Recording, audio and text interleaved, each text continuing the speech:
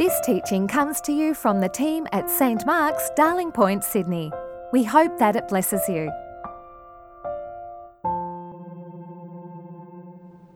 Give us grace, O Lord, not only to hear your word with our ears, but also to receive it into our hearts and to show it forth in our lives. For the glory of your great name. Amen. Now, we're looking at this passage from 1 Corinthians chapter 7. It'd be great if you had that open in front of you right now. So that's on page, just finding it, page 930. It's a tricky passage, so it's great if you actually have the text in front of you there.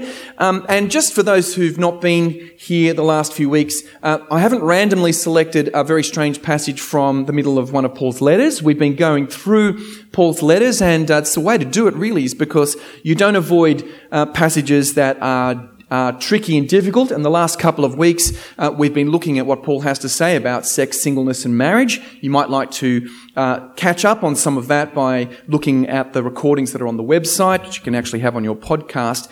But today we come to this issue, this discussion of singleness and marriage that Paul puts before us and delve right in. So I remember, I don't know if you remember doing this, but there's something about those days when you're at school and you're homesick that stick in your mind. I do remember being homesick when the shuttle Challenger, the Columbia shuttle disintegrated on the screen before me, and I was kind of alone at home. That was quite a moment. And I do remember being homesick from high school sometime in the 1980s and flicking on the daytime soaps.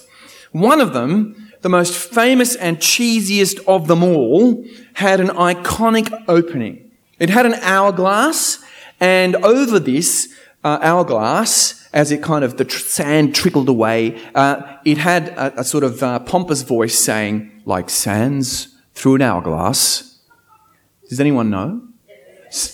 Well, that says more about you than... So are the days of our lives. Okay, it's a group of people at the front have seen this. So are the days of our lives. The days of our lives pass one by one like a trickle of sand until they run out and we are gone. We do not know how many we have, but we do know that they will run out and the sand is flowing only one way.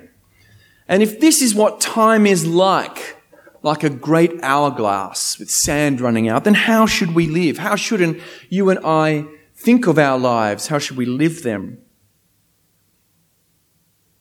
For many people in our city and in the city of Corinth in the first century, the answer was this: eat, drink, and be merry, for tomorrow we die. That is, to quote Robin Williams from Dead Poets Society, suck the marrow out of life. Carpe diem, seize the day. Because our grip on the world is so transitory, so ephemeral. The time is short.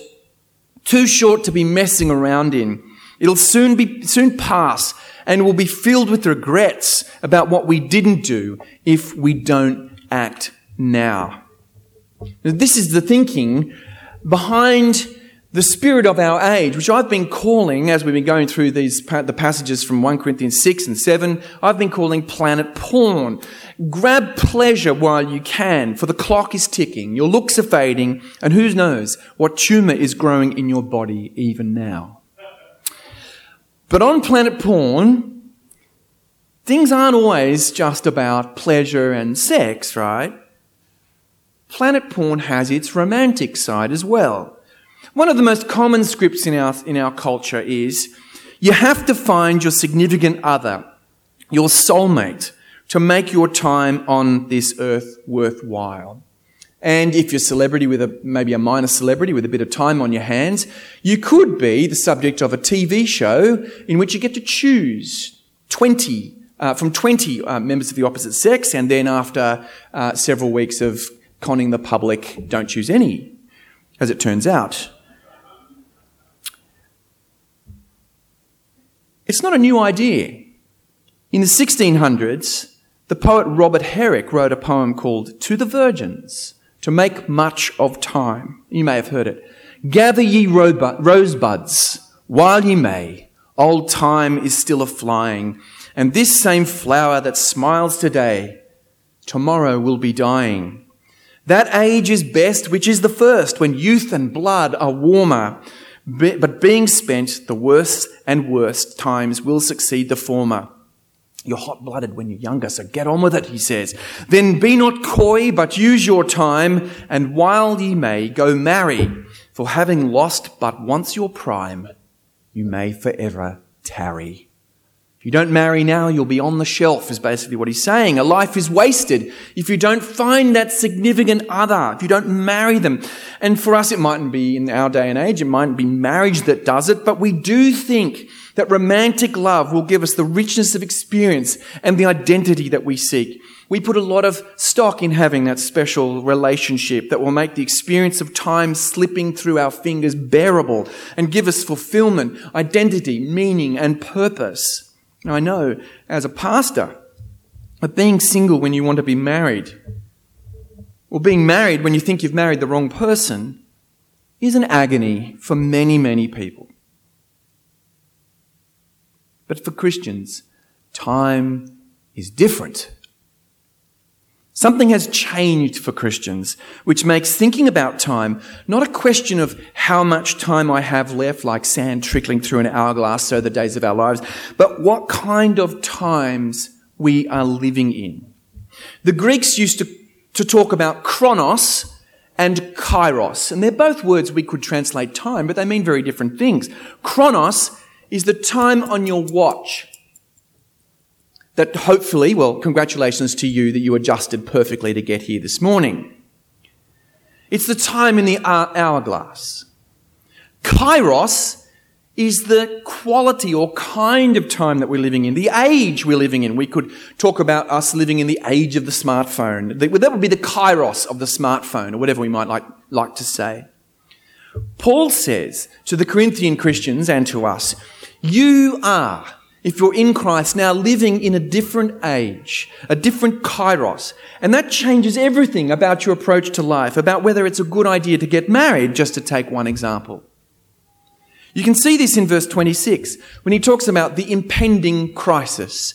There's an impending crisis. And in verse 29, when he talks about the appointed time, the word there is kairos. The appointed kairos has grown short, has grown near. And in verse 31, when he says, the present form of this world is passing away.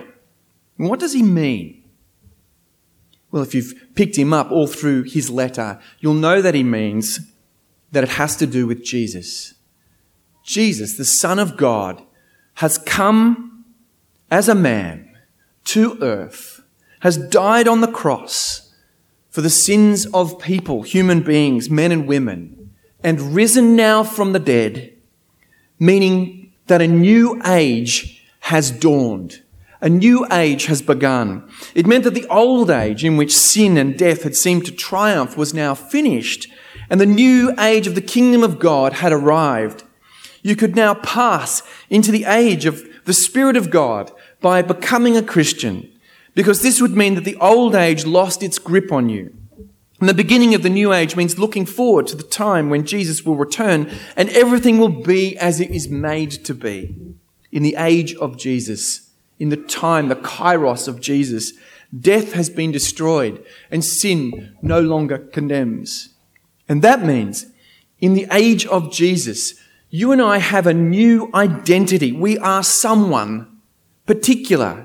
We have a new identity because we are those for whom Jesus died. We have a new purpose and we have a new meaning.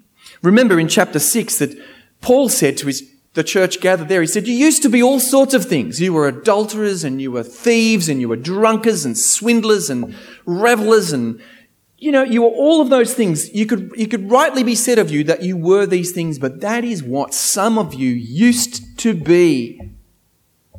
You are now someone different from that. You are not defined by those things. You are now a new person. You've been bought at a price, not cash, down at the slave market or the brothel.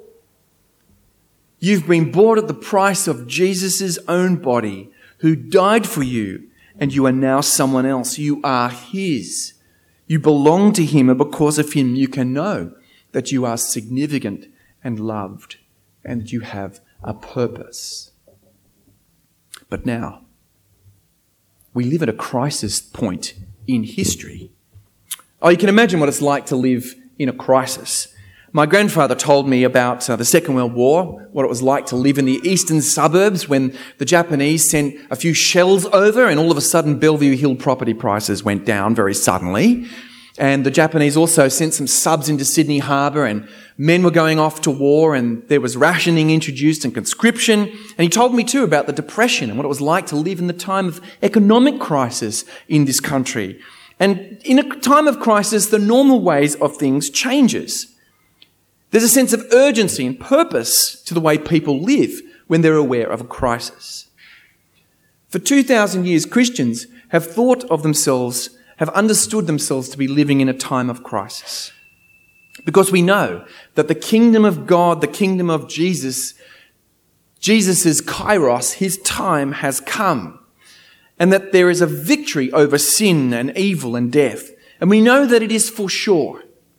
But that the defeat of things is not complete yet. We live in two overlapping ages. There's a tension between them. The old way of things has not yet been defeated. Its time is finishing, but it is not yet completely past, and there's this tension between them. And so Paul is saying to the people who've gathered in that church all those years ago, he's saying, this is how to live when you're part of the new kingdom, but when the old kingdom is still there. This is how to live in the time of Jesus and not in the time, the kairos of planet porn. And what does he say to them? He says, you have to have your focus on the Lord. Not because other things don't matter, but because if you have your eye on the Lord first, then everything else will be in its true perspective. Have your eye on the Lord above all things. That's what he wants the Christians to do. That's what he wants us to do, to have our eye on the Lord, to seek to please him above all things. I remember vividly realizing this when I was about 17. And I don't remember exactly how it happened, but I had at that moment a profound sense that I now had an identity and a purpose in Jesus Christ that was deeper than anything I could make for myself. And I can't tell you how liberating, how extraordinary that is. I remember the wave of peace that came upon me, even as a 17-year-old. I could now see that what really mattered in the world was pleasing the Lord, and that I didn't have to chase after other things that wouldn't give me what I wanted anyway. And I realized that I was profoundly and utterly loved. And that's the Christian thing. That's the Christian mentality. We aren't running around trying to cram as much passion as we can into a short space of time because life is a poor player that struts and frets its hour upon the stage, a brief candle, to quote the bard. In Jesus' time, we are urgent, but urgent for another reason. We are trying to cling to him and to avoid being sucked into the vortex of planet porn with its desperation to cram as much life as it can into life. Or to put it in the way the young people do these days, FOMO, or the fear of missing out, that governs our time. But what Paul says to us here is really, look, I haven't got a set of rules. I haven't got a kind of mapped out blueprint for how this is going to work for you. I've got some advice, but you're going to have to practice discernment. You're going to have to use your own wisdom when it comes to how you are going to live in Jesus' time, knowing who you are, knowing what the times are like, and knowing what the environment around you is like. And that's why he starts this intriguing section by saying, look, I'm giving my own, verse 25, I'm giving my own opinion here, not something that Jesus taught explicitly. I'm trying to work out the principles he taught and apply them to you. And he's addressing the question that had arisen amongst the Corinthians about whether you should get married given the state of the times. You know, there were people there who had obviously lined up marriage partners and they were wondering, should we actually go ahead and get married? And There are people who've kind of made promises, and there are people who are married who are saying perhaps we should just leave each other, and perhaps this whole business of being married is sort of disgusting. We should leave and just be single people, and they're wondering if they should both leave and go through with weddings that have been planned. And Paul's advice to them is this: it's good to remain as you are. Don't leave your marriage, but why take on the responsibility of marriage if you don't have to? Now notice, Paul is pro-marriage, but he's not that pro-marriage. That's interesting, isn't it? He's not as pro-marriage as some people who campaign for marriage in his name. He's quite practical about it. Getting married, he says, is a big responsibility. And as he says in verses 32 to 35, it's right for you to be concerned if you're married about how to please your partner when you're married. When you're married, you've got the concern of looking after this other person, of trying to please them.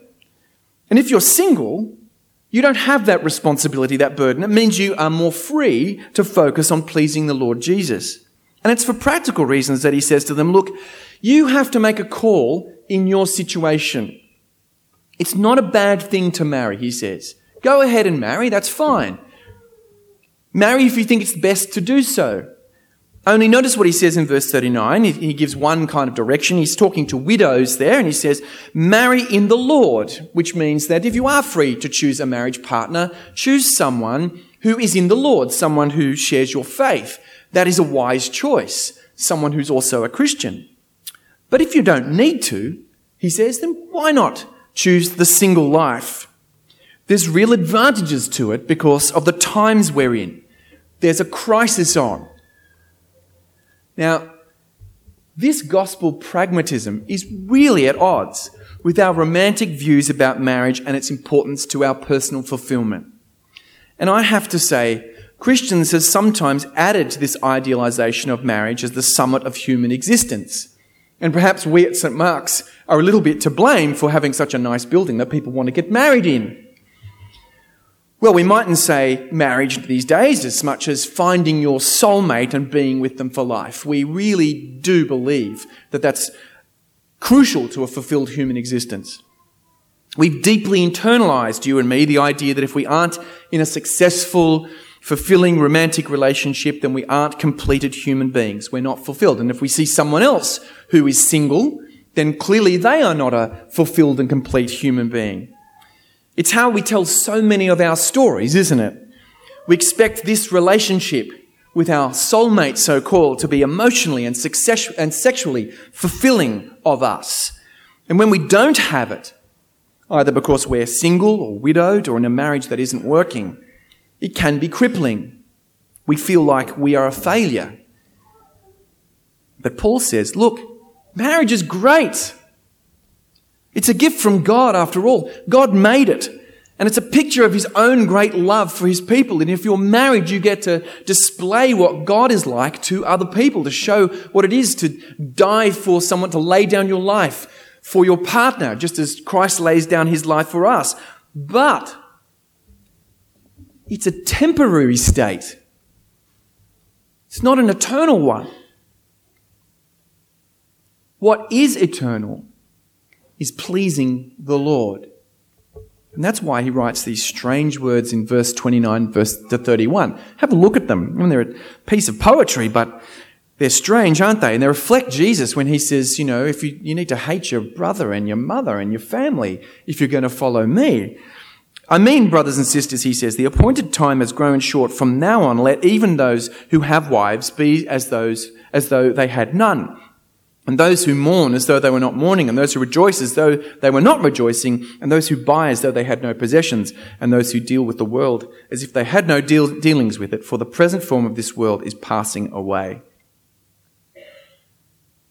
Is he saying to husbands here, look, mate, you don't have to go home. Just ignore her. Move out. Don't need to attend to your marriage at all. In fact, just pretend that you don't have a wife. That's what I'd advise. Is he saying that? Is he saying that we should not mourn for the dead, or that we should stop enjoying life, or not have any possessions at all? We need to pay close attention to Paul because he's telling us what it's like to live in the age of Jesus, in Jesus' kairos, Jesus' time. Clearly, Paul thinks it's good for married people to stay together in the fullest possible sense, which is why we're running our marriage enrichment course. He said that already. Last week he said, if you're married, stay married and work on your marriage. But the key is this. The present form of this world is passing away. All the structures and patterns and institutions of this world are temporary. They matter, but they aren't ultimate. They will crumble. They aren't for clinging to. And that includes even something as good as marriage is. And funnily enough, it will probably lead to a happier marriage if you don't consider your marriage the ultimate thing in your life. It's an awful pressure to put on a relationship to make it the ultimate source of meaning, to make it the thing that must give you the fulfillment that you seek and the identity that you want. It will only disappoint you, and more's the point, you will be a disappointment to your spouse because it turns out you're not God either.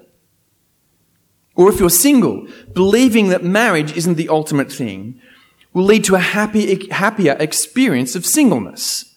Not that it's wrong to want to be married, but only Jesus can be our fulfillment and our salvation. No marriage partner can be that for you. And what a liberation for your singleness that will be. It gives us a new purpose to please the Lord. And what a liberation for your marriage that will be. It doesn't have to be divine for you. It doesn't have to be God for you. And living in the age of Jesus changes other things as well. If you're mourning or rejoicing, it's not wrong to mourn or rejoice. But if you live in Jesus, you know that mourning or rejoicing are what happens to us in this passing world. We know that our mourning is not the ultimate. Our times of grief are not without comfort. Blessed are those who mourn, for they will be comforted. We know not to take our happiness as ultimate in the things that are around us, because we know that this present world is passing away. It is only temporary. And it changes how we own things too. We don't possess our things, says Paul. Not really. We have this fiction of legal attachment to things, don't we? We love to find our identity, our self, in the things we own and pretend that we have this deep, personal, ontological connection to stuff. But our stuff outlasts us. It's given to our family to squander. As they say, wherever there is a will, there is a family. We can't keep things once we are gone, and the kingdom of Jesus is coming. So we should live with our stuff as if this is the case. It gives us an incredible lightness of being. To what time is it? If you haven't come to that place yet, if you haven't entered into the time of Jesus yet, then why not give yourself to him today and know his peace, know that lightness. Find in him who you really are, in him and the real love of the one who died for you. But if you're already living in that new time, Paul wants you to know that when you follow Jesus and his Spirit lives in you, that you now live in a different era. You've come to a place where things are different in every respect. You're in a new age. And that means having a totally different outlook on the essential things of life, like getting married or not, or the things we own in this world. And I want to ask, do you have that perspective? Do you ask first and foremost, what will please the Lord in my life? Do you make decisions about yourself that really reflect the truth that this present form of the world, good though many of the things of it are, is passing away? If we understand the time of Jesus, we'll understand that our identity and our purpose is caught up with him. We are who we are not because we are married or single or partnered or widowed or divorced or separated, but because he was the one who died for us. Remember, he bought us at the price of his own body, and we belong to him. That's who we really are. And so we don't need marriage to make us fulfilled and complete human beings. We already have that in Jesus. We don't need possessions or experiences or achievements to give our life meaning and purpose. Now, these things are not bad and they're not wrong to strive for, but we have meaning and purpose and significance and love already in Jesus. And knowing this frees us to make very different life decisions. Amen. Thanks for listening. Please visit our website at www.stmarksdp.org to subscribe to our new episodes, browse more resources, and find more information about the community of St. Mark's.